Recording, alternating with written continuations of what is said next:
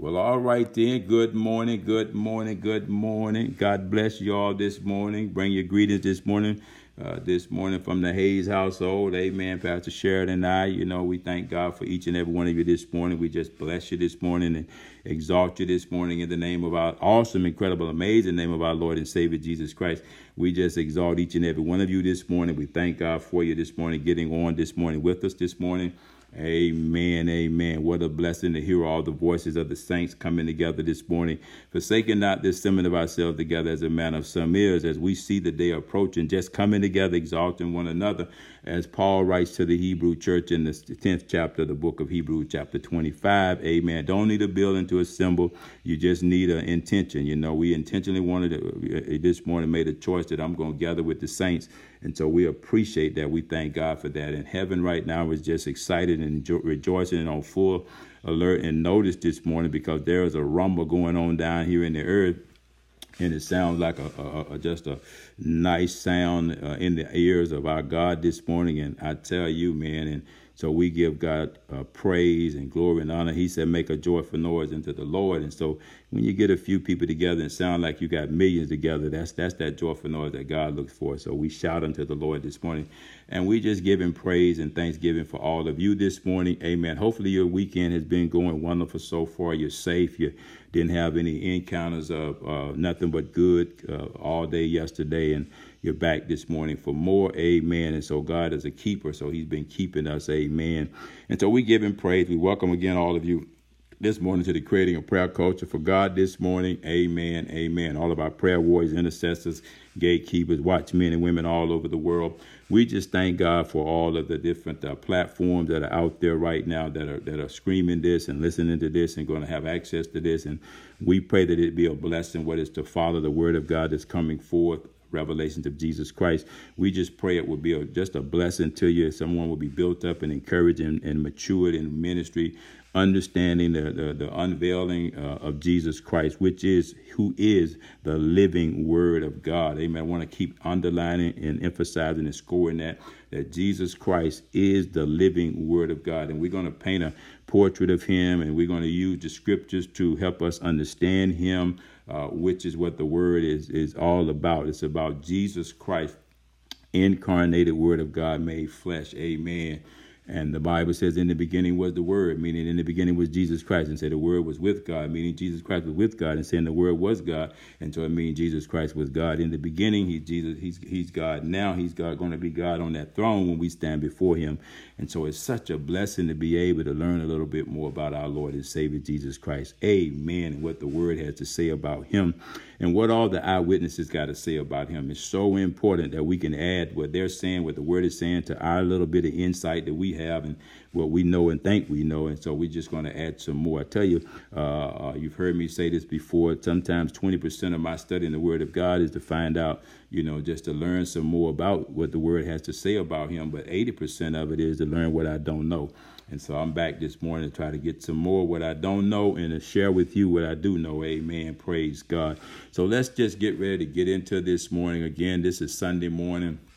It is now 6:10, amen, a.m., Sunday morning, September the 27th, 2020, amen. And again, the subject matter that we're dealing with right now, and we will deal with until we complete the 21 chapters of the book of John, amen. And we're in chapter 1 right now. We're going to pick up our study in verse 35 and try to get down to verse 51 if the Holy Ghost will this morning, amen.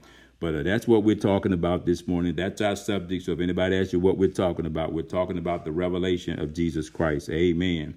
And that word revelation, don't be afraid of it. Some people are afraid of revelation.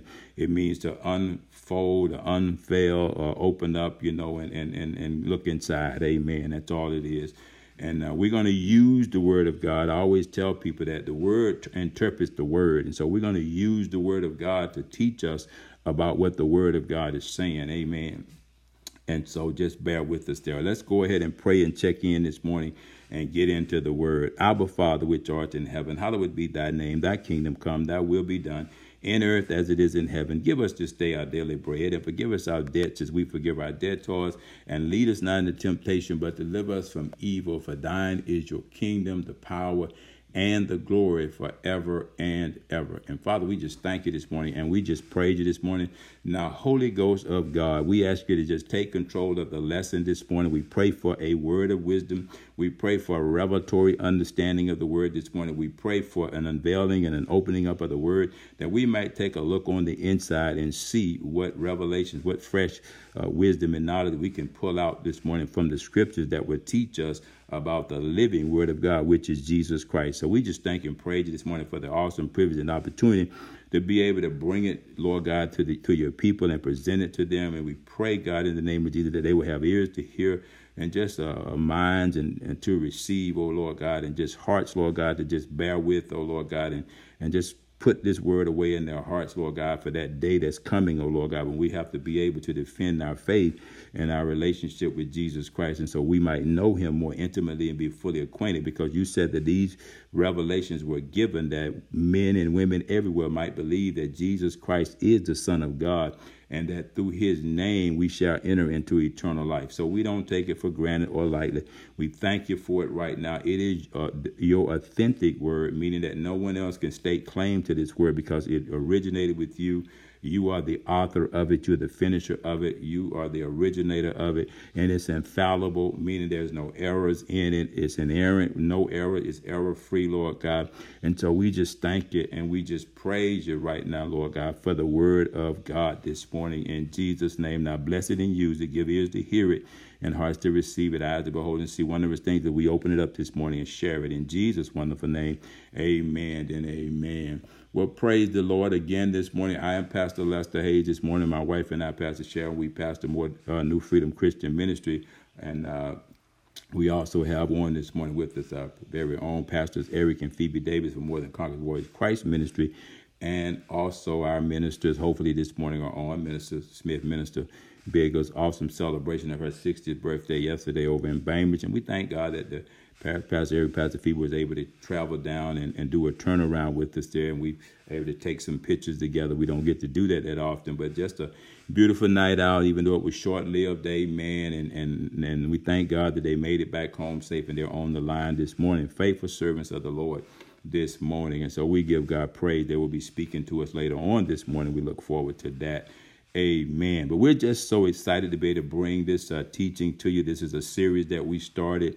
We will be with it for a while. We're going to go line upon line and precept upon precept, verse upon verse, chapter from book. We're not going to overlook anything. We're going to overturn every stone and see what treasures is behind every stone. Amen. And so we give God praise for his wisdom, for his spirit that will help us to get through this. And we pray over your understanding, that you will be enlightened and that you would have a clear understanding, that you can paint your own profile picture of what Jesus looks like, because the word will reveal all of that to us, and we'll all be blessed and made better by it. In Jesus' name we pray, amen. All right then, so I'm going to speak this morning from a subject again, like I said, the revelation of Jesus Christ, because we know that Jesus Christ is the Messiah, meaning he's the Lord. And we see John the Revelator. Also, we talked a lot about John the Baptist here, who were all eyewitnesses. We learned from several other eyewitnesses. We took the word and we let the word speak to us about all of the eyewitnesses of Jesus Christ who eyewitnessed him as he was on this earth.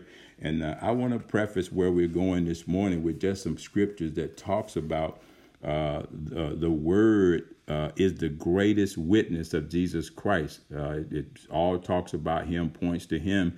And we had some actual physical witnesses that we've heard from so far, what they experienced and what they saw. Eyewitness accounts of Jesus Christ as he was on this earth. They witnessed the miracles he did. They witnessed his ministry, what he taught. You know, they ministered to him. He ministered to them. There was an exchange. Conversations took place.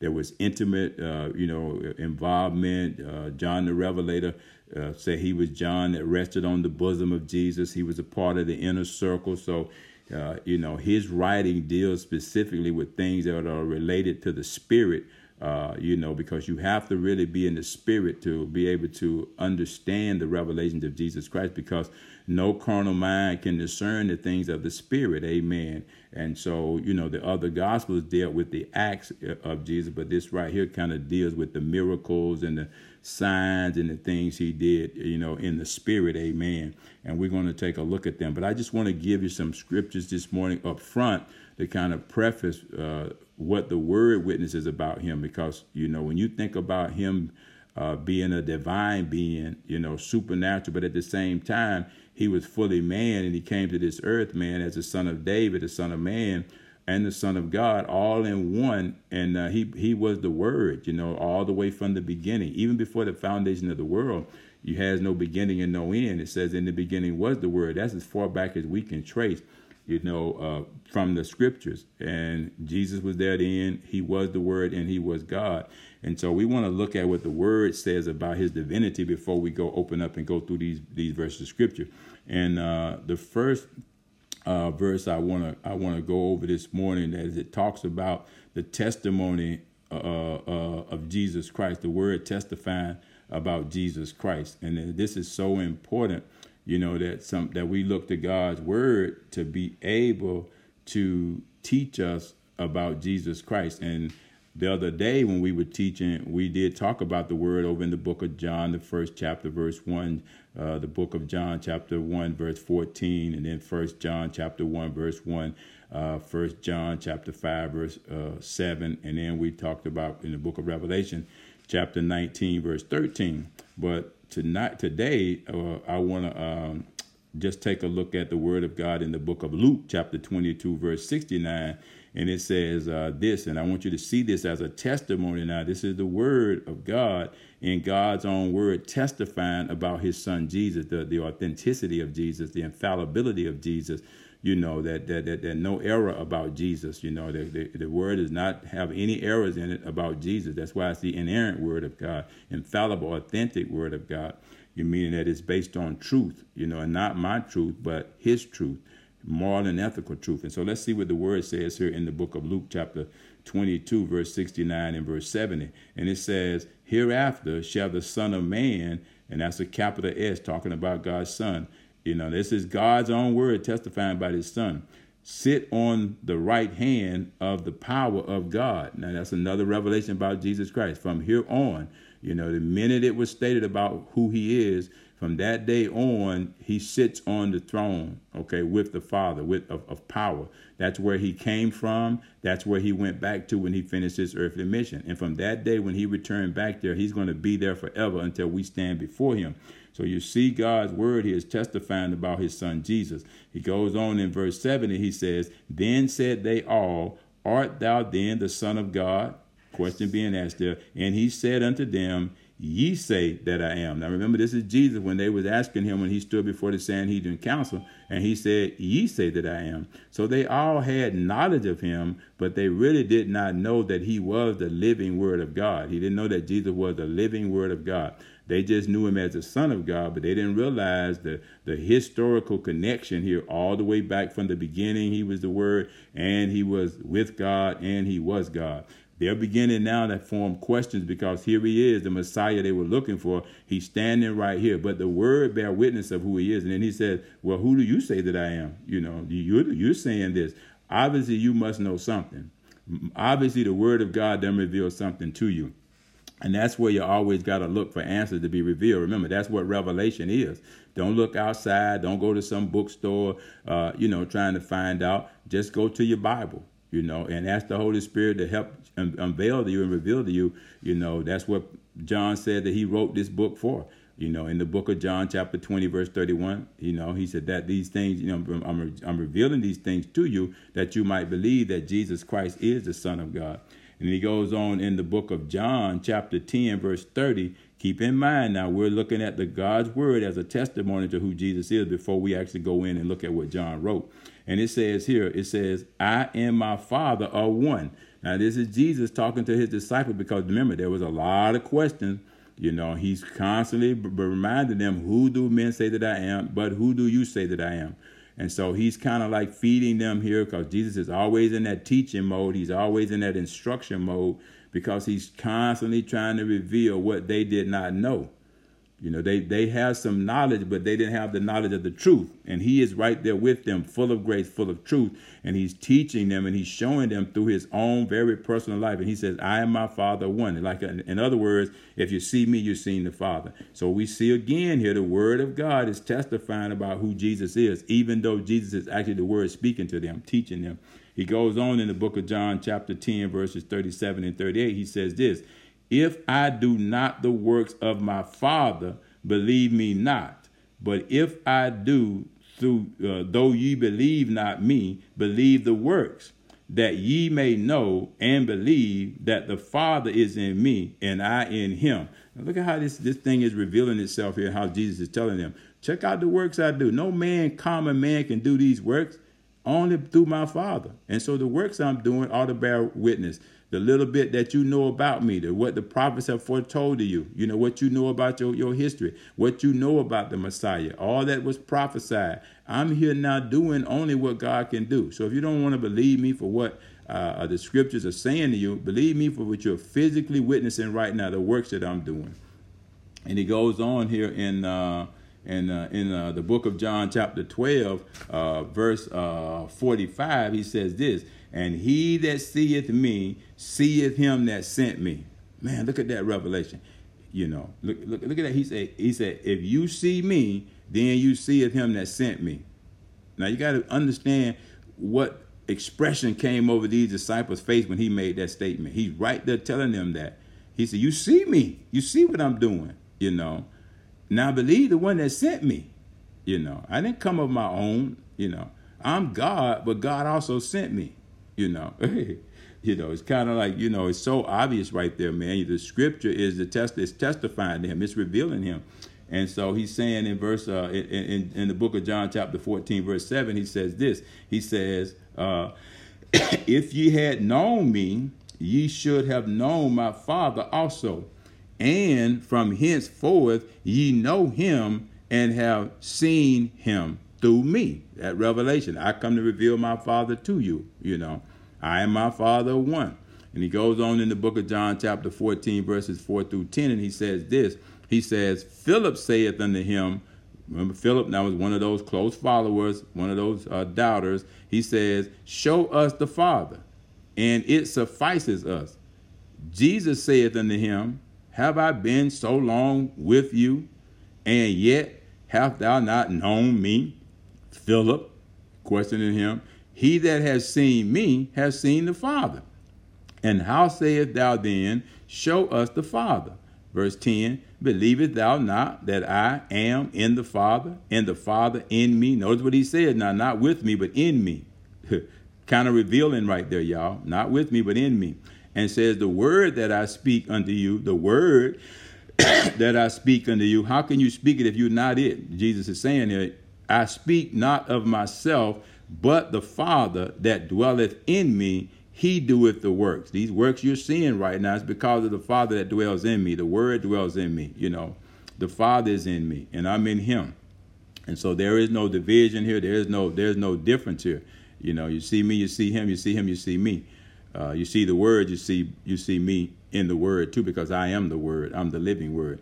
The book of John, chapter 16, verse 15, look at what's revealed here. It says, all things that the Father hath are mine, therefore saith I, and this is Jesus talking here, that he shall take of mine, Jesus again talking, and shall show it unto you.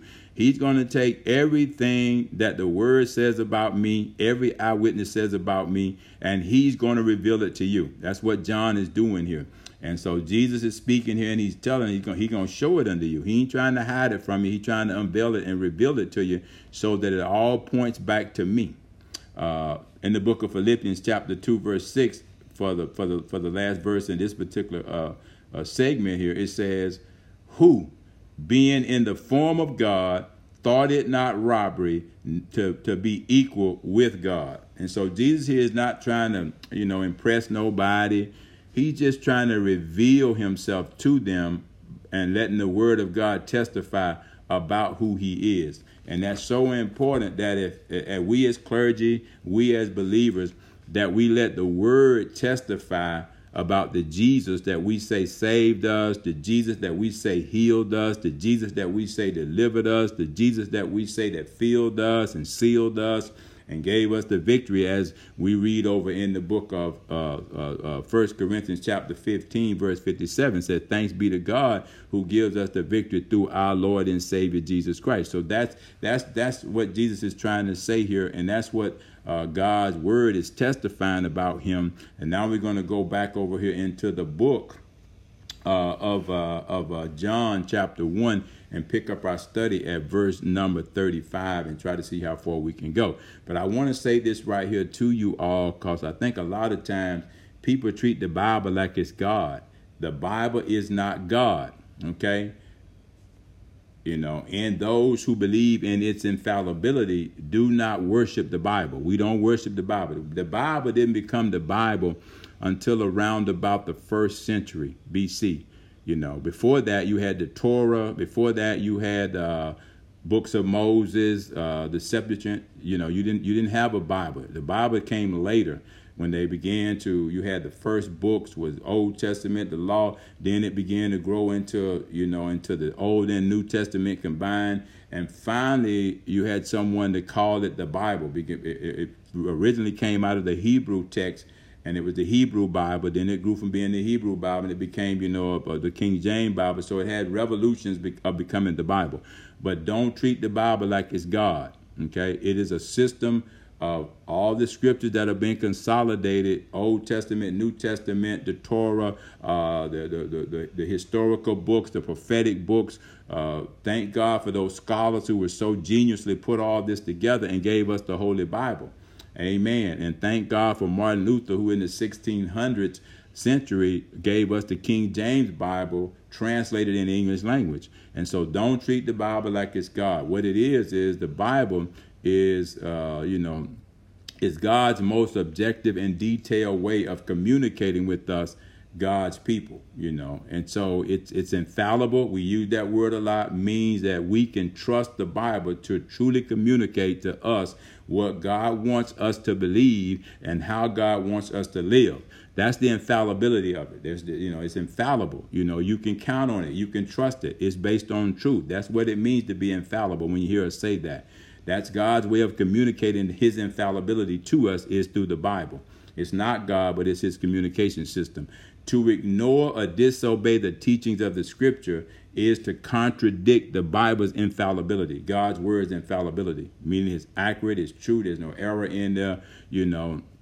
And so we have to understand that when you start talking about Bible or biblical infallibility, it is a belief that what the Bible says regarding matters of faith and our Christian walk or how we live our Christian life is wholly useful and is true. You know, it's true. You know, you ain't gonna find no errors in it. It is the belief that the Bible is completely trustworthy. Notice what I said, completely trustworthy as a guide to salvation and the life of faith, and it will not fail to accomplish its purpose. Okay? Got to understand that. That's what biblical infallibility is all about. And when you start talking about inerrancy, that means it is without error. The Bible is inerrant if and only it makes no false or misleading statements on any topic whatsoever. That's why I just stick with the King James, sometimes the Amplified, you know. Very, very limited with the Amplified, you know. But when I do go to another Bible, that's where I go sometimes, you know. And because in my research, a lot of times there's references to the Amplified Bible, you know. And all the Amplified Bible does is just, it goes in and do a little bit of the pre-work for you to go and do the research, you know, of what the original language was about, whether it was in Hebrew, Aramaic, Chaldean, or the Greek language. That's all the Amplified Bible does. And sometimes they don't always get it right.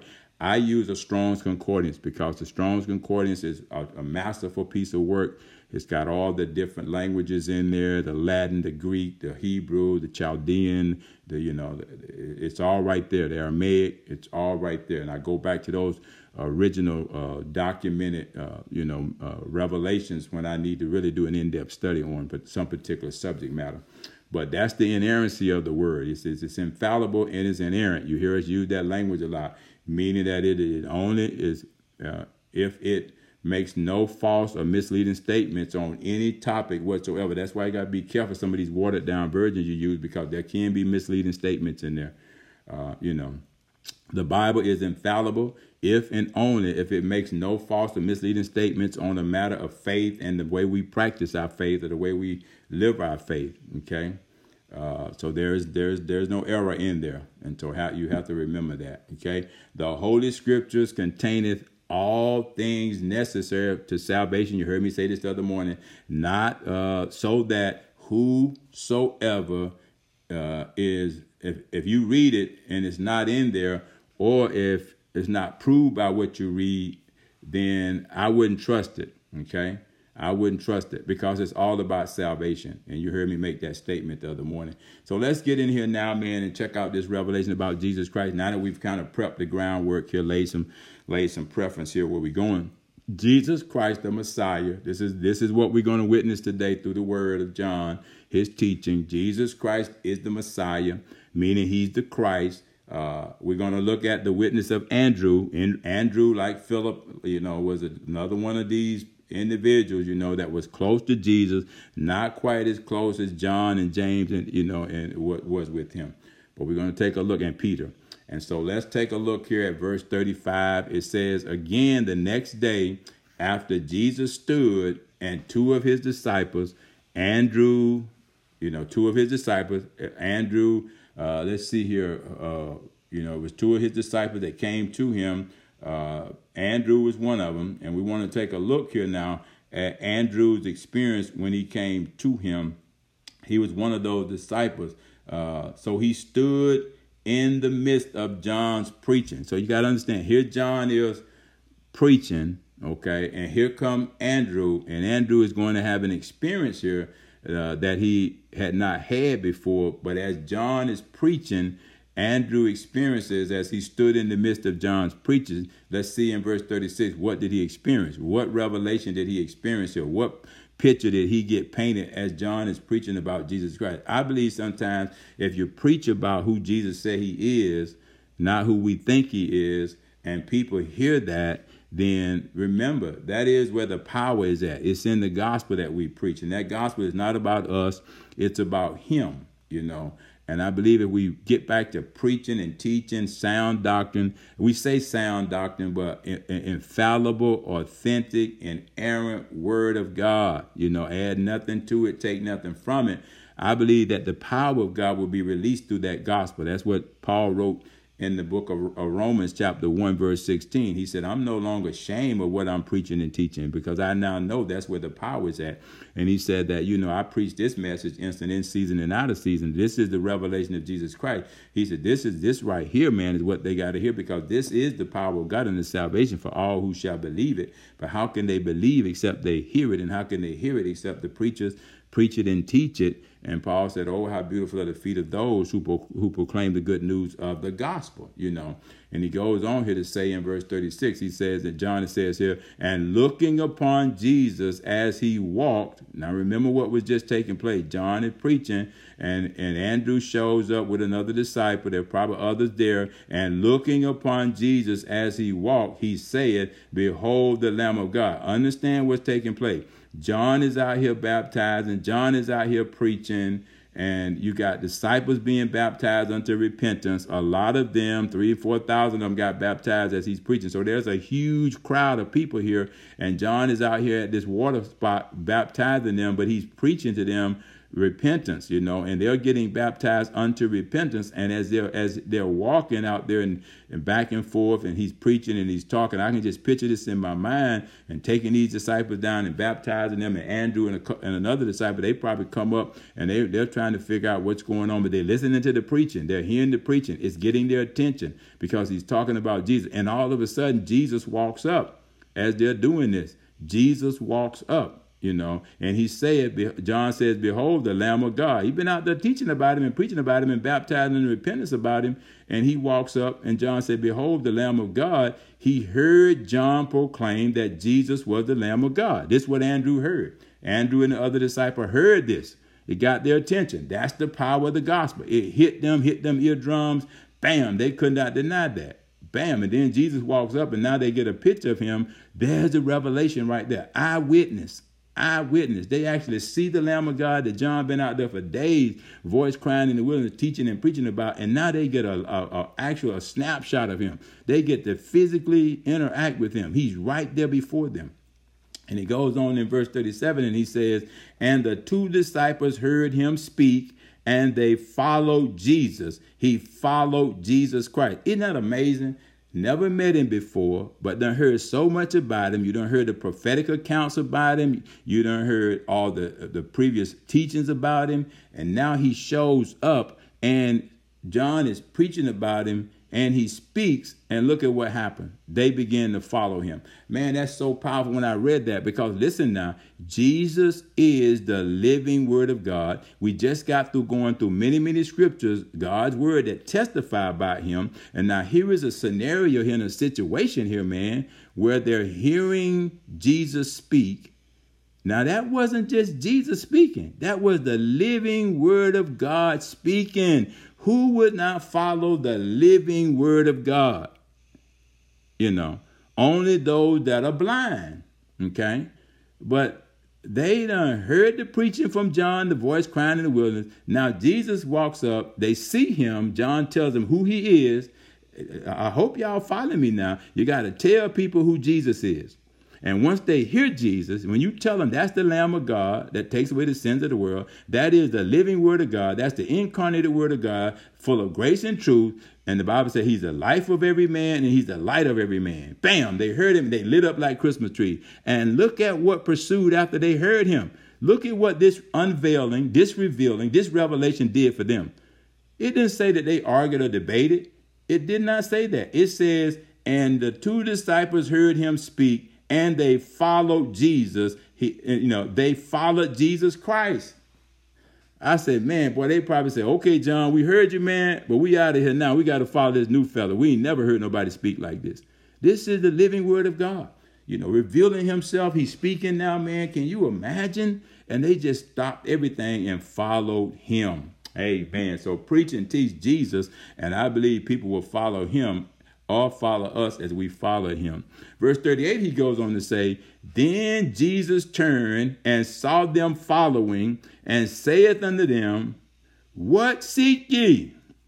They said unto him, Rabbi, which is to say, being interpreted, Master, where dwellest thou? They want to know where he came from, where you live, man. Do you have a big old 15-bedroom, 8-bathroom mansion over there somewhere? Do you have a runway with a little jet out there on it? Where do you live, man? Who are you? Where did you come from? And Jesus says, Andrew, this was a critical hour for Andrew, because Jesus turned, and the symbol here is Jesus taking the initiative, and he asked basic questions of life. What do you want, and what do you seek? Just basic. See, Jesus ain't trying to get deep with him. Jesus ain't trying to put him on the spot, acting like he more than. Jesus has humbled himself, man. He know his mission. He know what his focus is. He know it is to reveal the Father's will, the Father's plan to them. And so Jesus ain't moved by all of that. He ain't impressed by all that. Jesus just meets people where they're at. He keeps it real simple and real. He want people, man, to realize that I can relate to you. I can get down here on your level. Other people might struggle if they knew that I'm the Messiah and I'm hanging out with publicans and sinners. Jesus said, see, you got to get a revelation of who I am. He said, I have humbled myself under the hand of Almighty God. I have come down from my place of glory with the Father. I've come down here full of grace and truth to be the light of men, the life of men. I came down here to seek and to save you. I've been looking for you. I'm searching for you, but I want to know who you seeking. See, that's so clear right there. That's so probing. That's why sometimes we just got to ask people, man, hey, if you died tomorrow, do you know where you're going to spend eternity? These types of questions. Cut through the chase. Get real with people. If you get the break to ask them the question, ask them the question. Don't tat around. Don't play mind game with people. Don't spend 15 minutes telling them about you. All the houses you done got, the cars you done got, and all that stuff. It might be your last time seeing them. And Jesus turns to them, man. He want to know. He probing. He's exploring it. He want to know what are you seeking? What do you want? Why are you following me? Jesus cuts right through the chase, man. See, that's what the word of God should do. It should hit people and convict them until it causes them to start, we say provoking people's thinking. And that's not to be arrogant. That's not to be dogmatic. You just want to know. You just want to have a real, communication here with people. Just asking them simple questions. Are you saved? Especially if they're asking you for prayer for something. They're asking you to do something. You be who you are. Jesus is just being who he was. John was out there baptizing. But notice now, John ain't got no problem with them following Jesus. John wasn't trying to say, wait a minute, you stealing my sheep.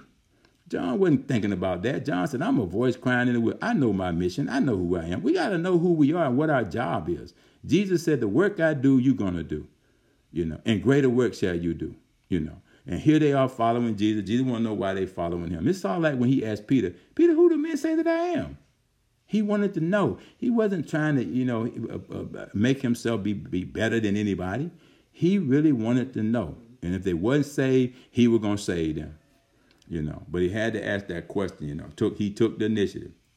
Verse 39, he says, he saith unto them, come and see. My God. Whew. They came and they saw where he dwelt and abode with him that day. For it was about the 10th hour. Jesus Christ extended an invitation to do what, y'all? To come. This is so key right here. If you're going to invite people to do anything, you ought to invite them to come. Invite them to come to the prayer call. Invite them to come on the prayer line. Come on Wednesday night, Thursday when we meet together, Sunday, praise and worship, and then followed by morning worship. That's what Jesus was always forward thinking. Get this revelation about him. We can learn a lot from how Jesus did ministry. Just watching what he did as he went about. He wasn't out there, man, trying to put John down. He didn't even say anything to them about John. So many times people spend all their time talking about this book you read, about this conference you went to, and you never really get to the meat of the matter.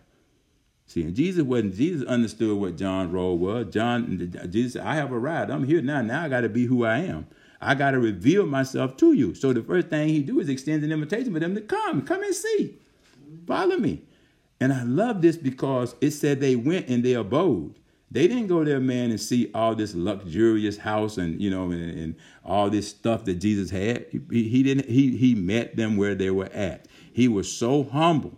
He didn't mind allowing them to come. You got people right now, man, you can't even meet with them if you need counsel. They got so many bodyguards around them. They so shielded and so protected. They got bulletproof Cadillac they ride around in. They got bulletproof elevators where they park, they drive the car in and it go up to whatever floor. It's crazy right now. But here Jesus, he wanted to have an intimate personal relationship. Get this revelation now. He was not untouchable. He was touchable. He was relatable. Why? Because he was all about relationship. You got all these folks right now. I don't understand it because he said, look, the work I do, y'all gonna do. But you don't even want no contact with people. You don't even want to be around people. I know it's kind of not safe right now, but the matter is understand the spirit behind what I'm saying. You got people don't want to have nothing to do with people right now, but just ask them for money, and you better give that money. But when it comes down to can I get a counseling appointment with you? Can I talk with you about something? I don't want to share my business with no third tier of leadership. I want to talk directly to you. I'm giving my tithes to this ministry. I'm supporting this ministry. Why can't I talk to the pastor? Whether it be on a conference call, a telephone call, or something. But they so shielded and so protected. And hear what people saying. I got to protect my bishop and my apostle anointing. Jesus was one of the most anointed people in the Bible. And he said, yeah, come on over to the crib, man. And they abode with him. He said, come and see where I live. That makes a huge difference right there. Notice this revelation. Jesus wanted to let them know, I'm like nobody else, no other leader you ever going to meet. And I'm touchable. I'm relatable. Get this revelation. Jesus ain't got all these walls and shields and all these bodyguard and army. That's not Jesus. He knows who he is. And that's what protected him. Knowing who you are is what should protect you. Knowing whose you are, knowing him, that's your victory. And Jesus understands this. And he said, yeah, come on over, man. Y'all can hang out with me for a little bit. I got some more stuff I want to reveal to you and tell you about me anyway. I want you to see how relatable I am, how approachable I am. So he met them where they were at, and told them, yeah, come. They went and hung out, man, for a little bit with them there. Verse number 39, he says, and he saith unto them, come and see. And they came and they saw and they dwelt and abode with him that day. For it was about the 10th hour. Jesus extended the invitation to them to come. Andrew's great decision. He had to make the decision to go. He went and he saw Christ, and he remained there with Jesus. He learned a lot by going. Just think about it. He learned a lot by going. People will learn a lot if you invite them to come. They'll learn a lot. They'll learn. Don't try to tell them everything. Just tell them, hey, here's the number. You ought to just come on and check us out. Man, we be studying the word. We learn a lot. If you don't feel confident to be able to tell them yourself, just invite them to come. It'll be a blessing to them. Verse 40, he says, one of the two which heard John speak and followed him was Andrew, Simon Peter's brother. So you got to see now what's happening here. Not only did it have an impact on Simon Peter, but now it's having an impact on his brother. I'm telling you, man, this is how this thing works, man. Jesus knew what he was doing. Get one, you'll get the other one. Free one, you'll free the other one. Verse 41, he says, he first findeth his own brother Simon, and saith unto him, we have found the Messiah, which is, being interpreted, the Christ. Andrew's first concern was this, his brother. Y'all check this out now. His first concern was to go share with his brother. Who do you want to go run off and share stuff with when you learn some new revelation about Jesus Christ? Don't answer me. Just think about it. He went and found his brother. Andrew's conviction, Jesus Christ was the Messiah. He finally realized it, shouted it out now. It's obvious. He's seeing what Jesus is doing. He hearing him speak. He been to the crib. He ain't looking at all this luxurious furniture. He ain't looking at this house, man, with bulletproof windows. He don't see airplanes and jets and more cars than you'll ever drive. He just see Jesus, man, just the Son of Man, living, humble as he can. And he's relatable and he's touchable and he's approachable and he's meeting them where they're at. And so he's convicted by that. That, hey, this got to be the Messiah because it's fitting everything that the prophets prophesied, everything that the God's word testified about him. I'm here seeing it firsthand. I'm dealing with it. I'm speaking with it. I'm sitting here fellowshipping with him.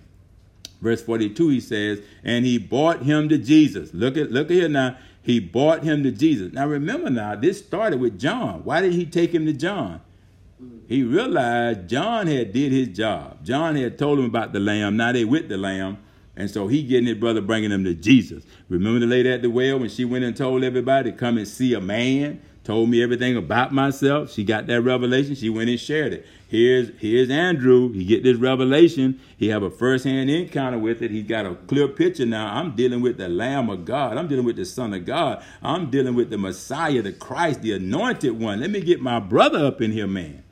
So he went and brought him to Jesus. He didn't bring him to his bishop. He didn't bring him to his apostle. He brought him to Jesus. And when Jesus beheld him, he said, in other words, when Jesus saw what the intent of his heart is, Jesus realized he got a revelation of who I am. He sees that I'm the living word of God. Something been revealed to him. And he said, thou art Simon, the son of Jonah. Thou shalt be called Cephas, which is by interpretation a stone.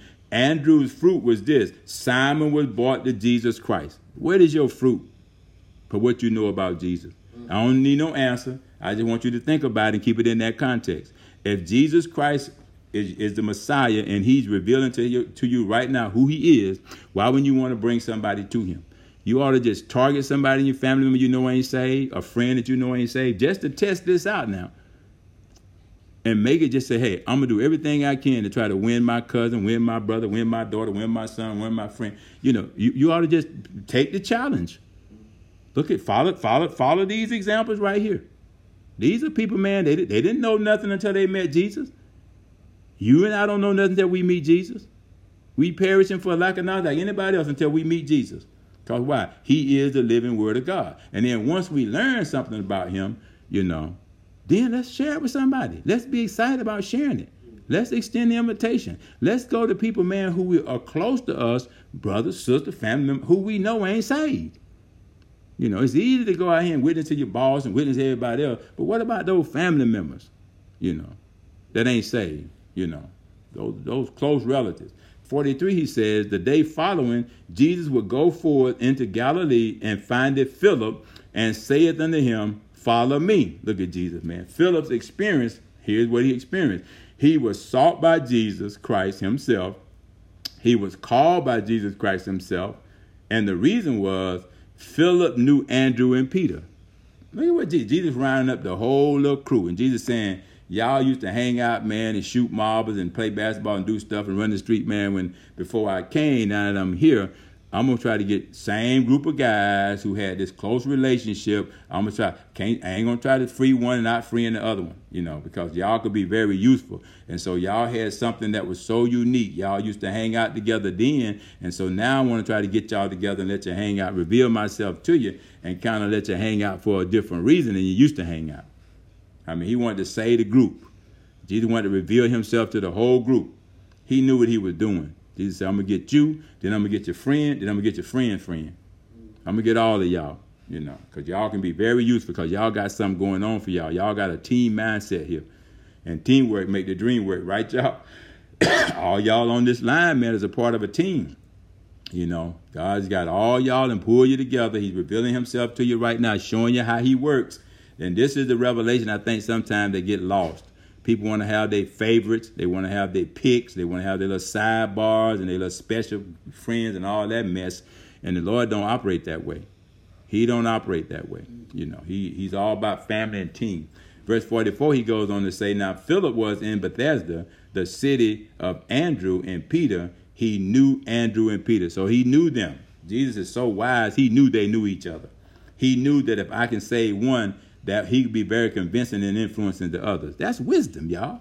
See, that's the revelation you got to get about God. He already knows your thoughts afar. He knows everything, every hair on your head. If you go with what Jesus knows, he knows everything, man.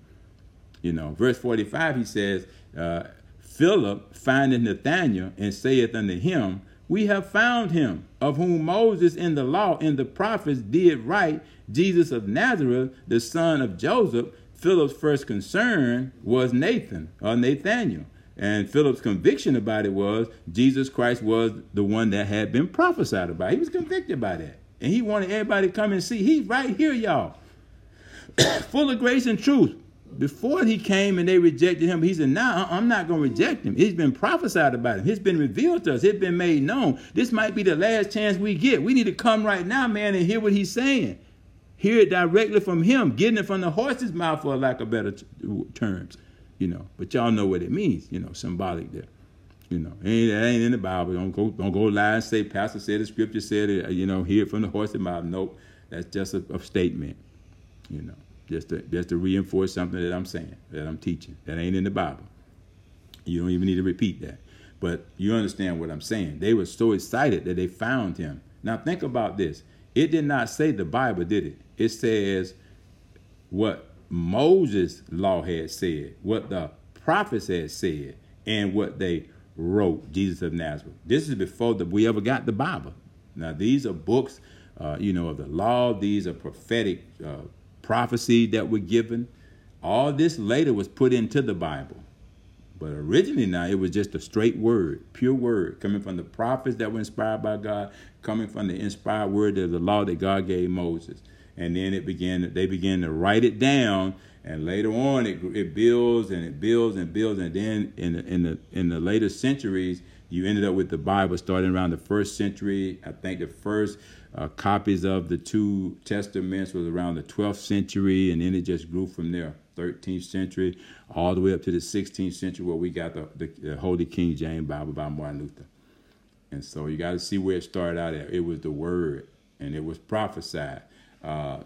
Jesus Christ, the Son of God, the King of Israel, and let's see the witness of Nathanael now. We're still looking at all these witnesses. That's what Nathanael witnessed, okay? Let's take a quick look at this right here. We got just a couple more minutes. Verse 46, and Nathanael said unto him, can there any good thing come out of Nazareth? He's asking a question here to his friends, because they're coming to him telling him about they found Jesus, the Messiah. He says, Philip saith unto him, come and see for yourself. He's like, come and see. You don't have to take my word for it. Come and see.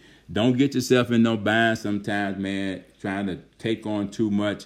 I know a lot of times we learning things about what a lot of the ministers are supposed to be doing in some of the scriptures. And sometimes we're telling you to go out and witness like you're a minister or something, and you're really not. You're a minister of reconciliation, but don't try to go and do anything beyond your level of knowledge and understanding. You'll get yourself in trouble real quick. People will put you on the spot. So always do like Jesus. Meet people where they're at. Don't try to go above and beyond. You heard us talk about that the other day when Minister Smith raised a question about what's the age you deal with children. And so wait until you gain some knowledge and you know what you're talking about. Don't just go running off out there getting into these deep debates and discussions when you don't know what you're talking about. You know, grow and mature into it. That's why you keep coming. So if you don't feel that confident and that comfortable about it, not a problem. You got the number. You know where to tell them to go. You know where to tell them to come to. You know, it ain't about no building. It's just a simple phone call. It's just a simple access code. And they can get the same thing you've been getting. And we may be able to grow together with them, you know. And so Nathanael saith unto him, come, he said, can any good thing come out of Nazareth? Asked Philip and them that question, because they're ready to get into a debate here. He said, come and see. You don't have to take my word for it. He ain't going into no discussion. He just said, come and see. So Nathanael's experience here was he was a man of despair, and had a little prejudice going on. We know a lot of that goes on out there right now, especially in Christendom. You know, their envy, jealousy, all that stuff is inside the body of Christ. A man invited to follow Jesus Christ despite his prejudice. Now, y'all check that out.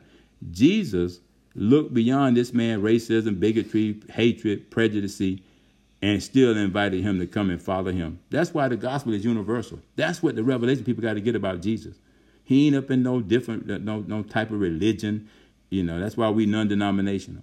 Jesus Christ is the living word of God, you know, and we speak the truth, the living word of God in love without compromise, you know, because he's going to honor his word. And so he looked beyond this and still invited this prejudiced man who was full of despair to come. Verse 47, he says, Jesus saw Nathanael coming to him and saith to him, behold, an Israelite indeed, in whom is no guile. Nathanael's confrontation with Jesus Christ was this. Jesus knew him and his belief in his character. Jesus looked beyond what the outside of Nathanael was about, his actions, you know, his prejudice, his whatever. Jesus looked beyond those things. And Jesus, I think Pastor Sharon taught us this the other day, looked beyond where he was at and who he was and saw what he had the potential to be, who he had the potential to become. Isn't that something that God calls you based on the potential that you have to be what he called you to be? Look beyond your faults and see the need. Isn't that amazing? See, this is a revelation people got to get about God. He's the only wise God, our Savior. He looks beyond what he sees, you know, physically. And he sees what he sees potentially spiritually. That's a wise God. See the end of a thing at the beginning. This is revelation that's got to be taught to people in church, so they'll understand and they'll fear God because he's all knowing, and ain't nothing you can hide from him. You know, if we start teaching people that God can see your future in your past, he can see your past in your future. See, ain't nothing hidden from God. You know. And he says it right here with Nathanael, man. You know, he knew him. He knew his innermost being. Verse 48, he says, and Nathanael saith unto him, whence knowest thou me? Jesus answereth and saith unto him, this revelation unfolded, man. Before that Philip called thee, when thou wast under the fig tree, I saw thee. Jesus Christ knew his innermost being, meaning all things about him. That's a powerful revelation. He knows all things about us, every hair on our head. God already knows it. We can't hide nothing from God. God knows our thoughts are far. He knows everything about us. He knows we ain't nothing but dust. You know, he knows our friends. He even knows our enemies. He knows our president. He knows all these liars and all these other people, these haters, murderers. He knows, you know, and everybody's going to have to answer to him based on what he knows. Verse 49 says this, Nathanael answered and saith unto him, Rabbi, thou art the Son of God. Look at that revelation, man. Thou art the King of Israel. Look at another revelation. Nathanael's conviction was this. Jesus Christ was the Son of God and the King of Israel. Bam! The light went off. The light went off. Let's get these other two verses and we're going to be finished with this chapter. I know we're at 7 right now, but bear with me. Let me finish this up. Jesus Christ, the Son of Man, God's mediator, the witness of Jesus Christ himself. So let's see how Jesus closed this out. He done went through Nathanael, Philip, all of them. They eyewitnesses. They done discovered things. Revelation being revealed to them. So let's see how Jesus concludes this man talking about himself. Verse 50. It says, Jesus answered and said unto him, because I said unto thee, I saw thee under the fig tree, believest thou? He says, thou shalt see greater things than these. We see the experience of Nathanael here in these verses, the revelation of God, the one who reveals greater things that are already, once was, and will be, or to come. This is revelation about Jesus you got to get. Can't hide nothing from him. He know everything. Verse 51, he says this. Now, this is Jesus. And he saith unto him, verily, verily, I say unto you, hereafter ye shall see heaven open, and the angels of God ascending and descending upon the Son of Man.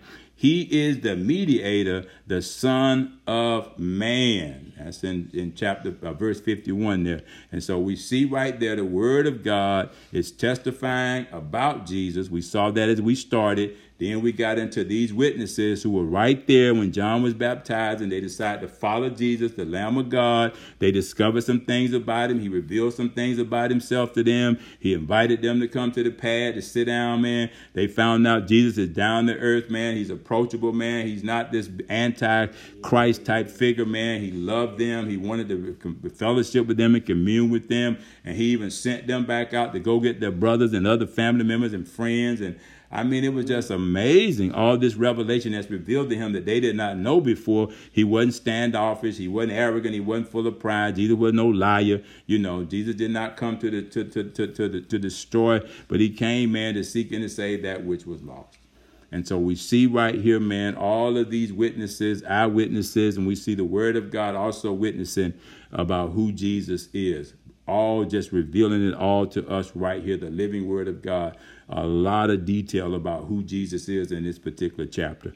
Verses 1 through 51, the revelation of Jesus Christ and all the witnesses that witnessed, and even the word of God that even added to the testimony about Jesus.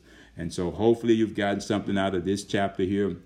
The revelation of the witnesses and John himself writing and recording it and giving it all to us, letting us know that the word of God testifies of Jesus Christ's divinity. We read those scriptures in Luke and John and just, as we prefaced our message. So we're going to end right here. We'll pick up chapter 2 starting tomorrow morning. Father, we thank you for the word of God. We thank you for the eyewitness accounts. We thank you that even now, God, our wisdom and knowledge have been increased about the revelations of Jesus Christ. Your word is testified, Lord God, about your divinity. We have witnesses such as Nathanael and Philip and others that John was baptized, and Andrew, Lord God, and John, Lord God. And we just thank and appreciate you for the word that is now unveiling and revealing to us, even, God, from their point of view, from what they saw, what they witnessed, and they talked about, and they went and shared it with family members. We are praying that even now we will be encouraged, Lord God, and feeling more confident and strong in our witness, that we can go to our unsaved family members, friends, co-workers, Lord God, lost, backslidden, Lord God, prodigal sons, daughters, gay, straight, anyone that encounter us, Lord God. We won't have to be anything but who we are, and we share based on the level of knowledge that you have revealed to us, Lord God. And if we don't know what to say, then God, we can invite them to come, Lord God, to the same place that we're learning and where we're being led and fed right now. And God, hopefully they'll be able to hear the word of God being taught, and they too will go and invite and encourage someone else. And so we see the process right now. We see the revelation, how it's unfolding and how simple it is, Lord God. Jesus is very approachable. He's very touchable. He's not standoffish. He's not arrogant. He don't have a wall of bodyguards and people around him, Lord. And he wants people to be invited to him. And so we're praying now that men and women will continue to follow us as we follow Christ. And we pray, God, that we will be comfortable in presenting Jesus Christ to others out there that don't know him. And God, that they will accept the invitation, because the Holy Spirit will begin to convict their hearts when we share the good news of the gospel, when we share the love of Christ with them. And so we give you praise, glory, and honor right now for all that have heard these words this day. And God, we pray this word will never come back void. Let these revelations now continue to speak to your people, Lord God, and be revealed more and more about who you are. In Jesus' name is our prayer this morning. Amen and amen. All right, then. Well, praise the Lord. Praise the Lord. We got finished with chapter 1. We'll pick up on chapter 2 starting tomorrow. Amen. This will be posted probably sometime today. You can share this with others. Go back and listen to it yourself. And don't be afraid to share it, and don't be afraid to invite people to come to the line and get it. Be a part of this series. Learn something